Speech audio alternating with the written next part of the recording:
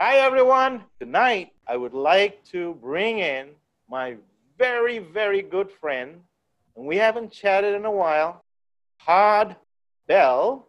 He's a very seasoned cybersecurity leader, chief information security officer, and just a great thought leader and a very, very good human being. Well, thank you for that warm welcome. Much appreciated. Right out of the gate, I'm not a PhD. I'm just a regular guy with just an MBA and a BS degree. Sora and I, we met about 6 years ago, and there's something that we both have something in common. We both have been chief information security officers, and we've been CIOs for companies.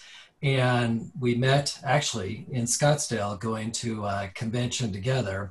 And after the convention, struck up a friendship. And then next thing you know, he created this cybersecurity leadership book. And I did the audio review of this. And this is where we're just so aligned from a philosophical perspective and leadership perspective that this is how we were able to kind of share our experiences in the trench moments of what works, what doesn't work, having our butts handed to us from a political perspective, good outcomes, not so great outcomes. And so Okay. I'm a 15-year veteran that's had the opportunity to work on the technology side of the house and cybersecurity side of the house. So I've got into corporations as a hired gun, going as their interim cybersecurity chief to right now. I've been working with the banking as a service here in Scottsdale and just recently relocated here. And one of the things that's really interesting about my current situation and previous jobs, and that was going to be my topic, is that many of us come from what I call hybrid environments. And what a hybrid environment is, you have a lot of on-premise technology and you have a mix of cloud technologies. And this was the first time that I stepped into a role that was 100% cloud. We didn't have a single server, not a virtual machine, and we use what's called resources in data centers. And so we didn't have any enterprise software whatsoever. And where I'm going with this is that how do you go from this little scrappy startup that does this banking as a service, yet can scale and compete against the Wells Fargos and the Chase banks, and being able to have that kind of firepower, but not have to invest all the millions of dollars? And what it really comes down to is software as a service, not owning anything. We don't own any software whatsoever. We use heavily the Microsoft Azure environment. We use an API management platform and custom developed a mobile app that we outsource to a couple of companies to help develop for us. Yet we're able to scale at such a huge perspective of how can we compete as this little scrappy startup against these big behemoth companies that have been around that have invested capitally millions of dollars. And what it really comes down to is a monthly subscription service to all these enterprise services. So the kind of what's in it for your audience members is that if you've ever been thinking about how could I start a small business but have the ability to operate as an enterprise scale company. And if you really start to do your research, you're going to find out that you can build a mega company in your living room. Yep. And while that seems really strange, we did it with a team of 12 people. And so where I'm going with this here is that in my company as a chief security and trust officer, I was a one-man show. I'm used to having cybersecurity teams just like you, Mansoor. And in this situation, not only was I forced to have to understand everything of being a full administrator for our systems and platforms, but also recognizing that automation is really starting to take off to a perspective that when it comes to endpoint management, I can have the Microsoft Azure take care of it. For my access controls, I could hire all these third-party vendors that can do all these cybersecurity services for me. So we typically refer to them as security as a service or managed security service provider. And the beauty about this is that I didn't need the mega team that many people want in an organization. And we always hear things about some people are promoting about how there's this cybersecurity talent shortage. And I think that there's some truth to, like, for individual contributors, whether it be security engineers, security architects, Mm-hmm. business analysts, or system analysts. Yeah, those are certainly in demand positions. Mm-hmm. But when you get to director and above, there's a ton of talent that's available. Mm-hmm. And the cybersecurity problem isn't as bad as it appears to be. And the thing is that what I'm seeing from a future of cybersecurity is teams are actually starting to shrink. And this was an opportunity for me to see what the future of cybersecurity looks like, because Mm-hmm. I think we've been conditioned, and Mansoor, I think that you've gone through this, is that when you're the CISO, you always want more. You're asking for a bigger budget. You want more people. You want more resources. You want more tools. Mm-hmm. And now that we have the advent of all these cloud provided services, now we're able to actually scale to a different perspective that it doesn't require all the cybersecurity talent that we're accustomed to. So, where this is going is that we're now able to do cybersecurity for pennies on the dollar of what we're used to. So, now, Mansoor, I'd like to kind of get your thoughts on this here and kind of what you see for the future of cybersecurity, because you're obviously grooming a lot of students for the future, and just like to hear your perspectives. Right. So I think that what you're talking about, the very first thing that has to be done is your definition of cybersecurity. Because is it possible that you are looking at just the security aspects or some other things like that? Or are you looking at the total strategy and the business strategy of the organization? So, what is your definition of cybersecurity when you're doing this? It would be all inclusive to setting the cybersecurity vision, what the architecture is going to look like, Mm-hmm. what are we going to be monitoring. We're going to be looking at the compliance components. We're going to Mm-hmm. be looking at disaster recovery, business Who's continuity. meeting the business goals? Who's defining the systems that meet the mission of the organization? And that's usually done jointly with like the CTO, myself, and also my other IT executive peers. And so we help craft that vision. So I get their perspective for what they need from a cybersecurity perspective. And then vice versa, that whenever they're defining future architecture, how do we make business strategy goals? How do we meet customer goals? And so we have this relationship collaborative process Mm-hmm. that we help set goals for each other. Mm-hmm. Okay. It almost sounds like somebody, and what is the reporting relationship? Is the reporting relationship between CTO and you It is. peers, or Yeah. So I report into a CTO. you report in? So therefore you are actually working in that same way that I talk about in the book, which is that your CIO, CTO, and the CISO is joined in the hip. They have the more of the strategic mission, business oriented kinds of roles, and you are in that a little bit more on the operational side of things. And together, you have some common things that you work together. You can probably back each other up, and that's probably a great relationship. And that is a good relationship. You talk about the future. Well, the future, I have always said that take this relationship now and remember the old relationship that used to exist between the CEO and the CFO, where the CEO is trying to do the mission and then the CFO is trying to finance it and all that. Yeah. Take the CTO and the CISO, move that up. You really don't need the finance oriented CEO and the CFO anymore. You've probably heard me say that multiple times, because today that digital strategy is the business strategy. You will often find that the finance CEOs and the finance CFOs are going to stifle your situation. They're going to make you cut costs, because it is possible when you go into this whole cloud environment, they Yeah. often won't understand the true risks of the cloud environment. And it is huge, because in a cloud, you have to still have diverse clouds.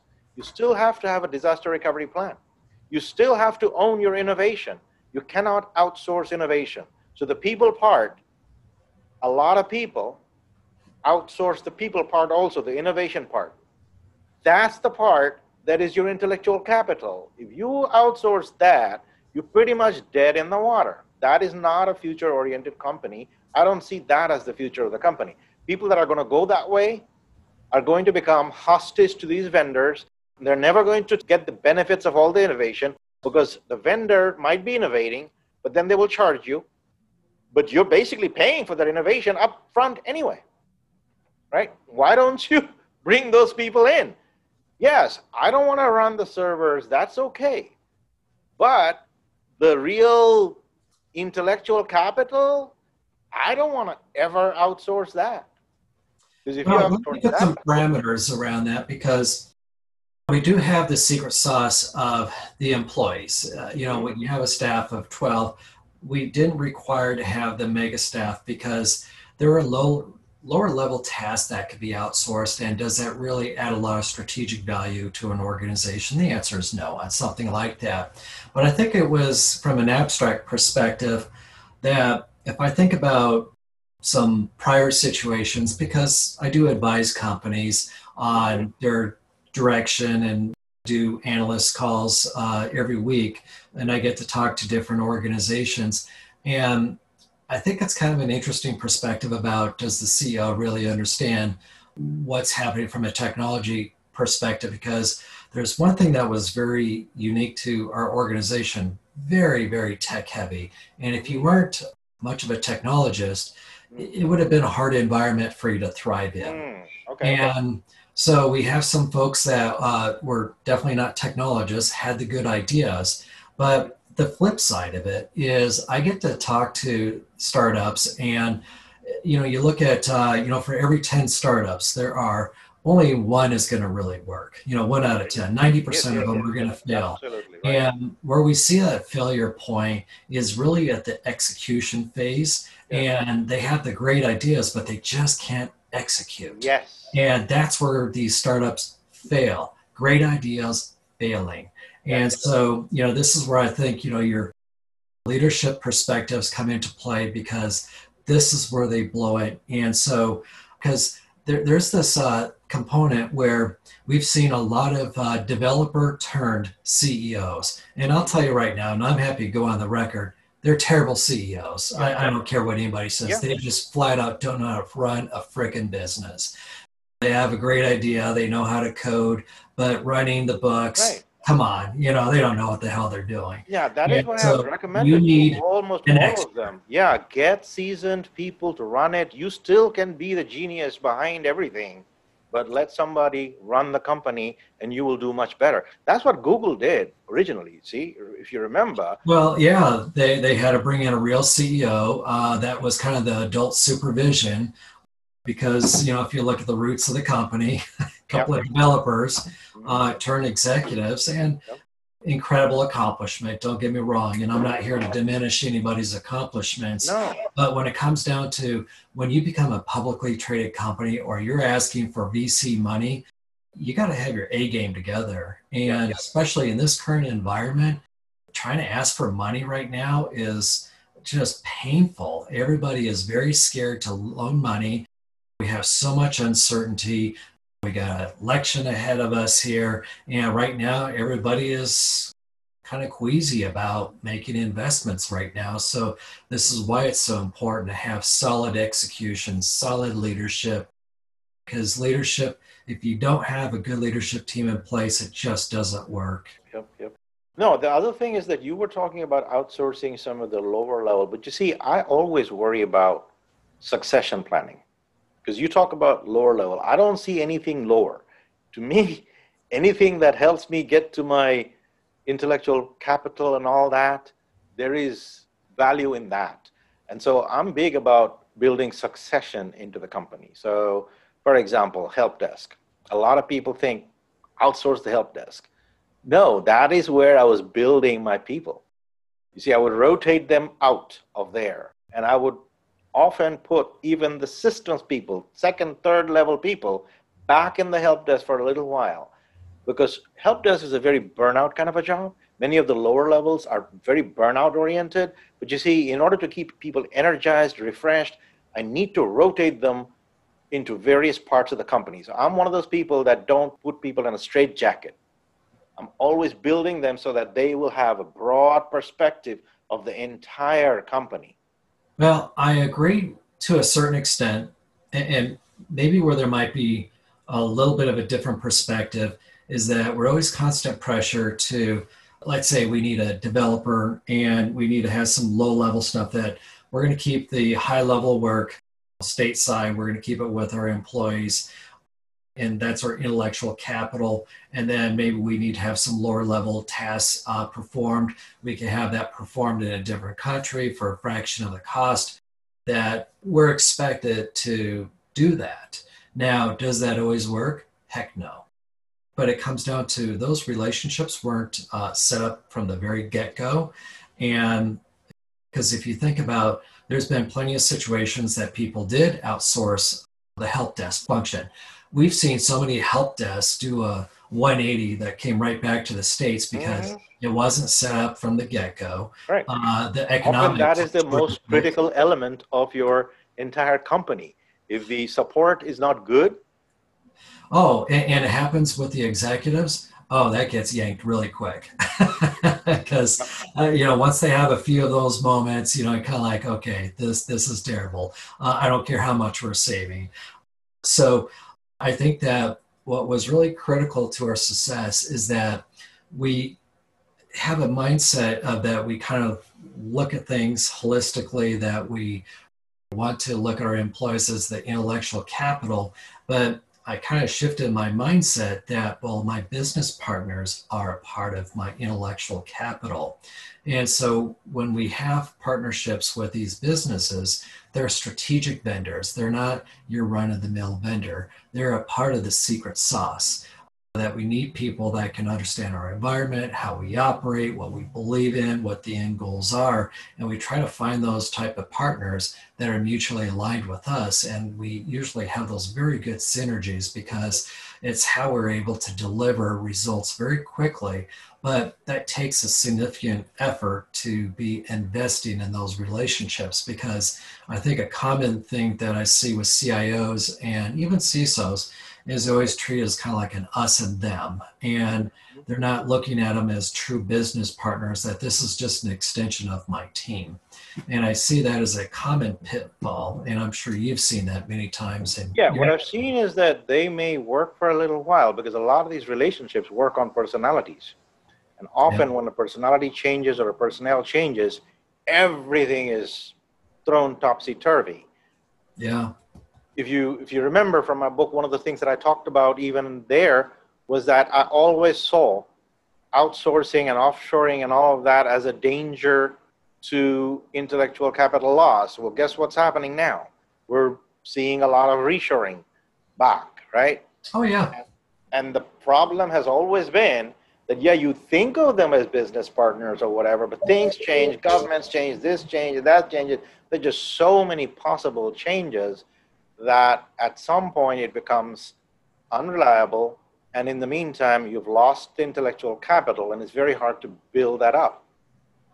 Well, I think it takes a lot of work effort and I've seen this in the huge corporations where, let's say it's a consumer goods company, they hire HP to be their outsourced vendor to run all the IT operations.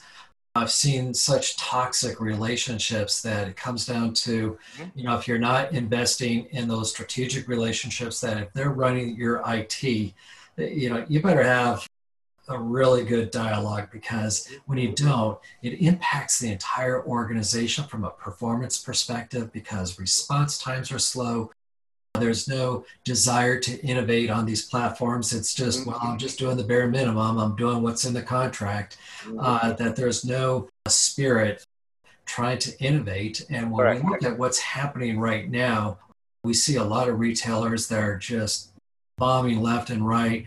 And there's a common theme. And what was their online presence? What was their e-commerce experience like? And it's more critical than ever that we have to execute so well that there's no room for error. Right now, everybody's got to be hitting on all cylinders because the runways got really short from a survivability perspective if you're a retailer. And, how does a company like Lululemon shine above all these other vendors out there that are filing bankruptcy? Why does Lululemon stand Mhm. out from the crowd, and what are they doing that's so different? And surprisingly, I was on their website and I was just kind of, looking at the company, what they stand for, and also even their jobs. They get you excited where, I was seeing like individual contributor jobs and I was Mhm. getting excited over those jobs. And it came down to the philosophy, how they operate, what they believe in, Mhm. and leadership. And they actually had core values. And So I they think, have a culture. yeah, they have a culture. And That is the other thing that is very difficult when you have all these multiple organizations, whether you call them business partners or whatever, they're all going to have different cultures. It's very hard to build a culture within the company, and it's even harder to build that same culture when you have all these business partners that are kind of core to your mission. If they're core to the mission, I would prefer to build that culture myself. But it was absolutely fantastic to talk with you and catch up with you, Todd. I really, really enjoyed catching up with you. all right.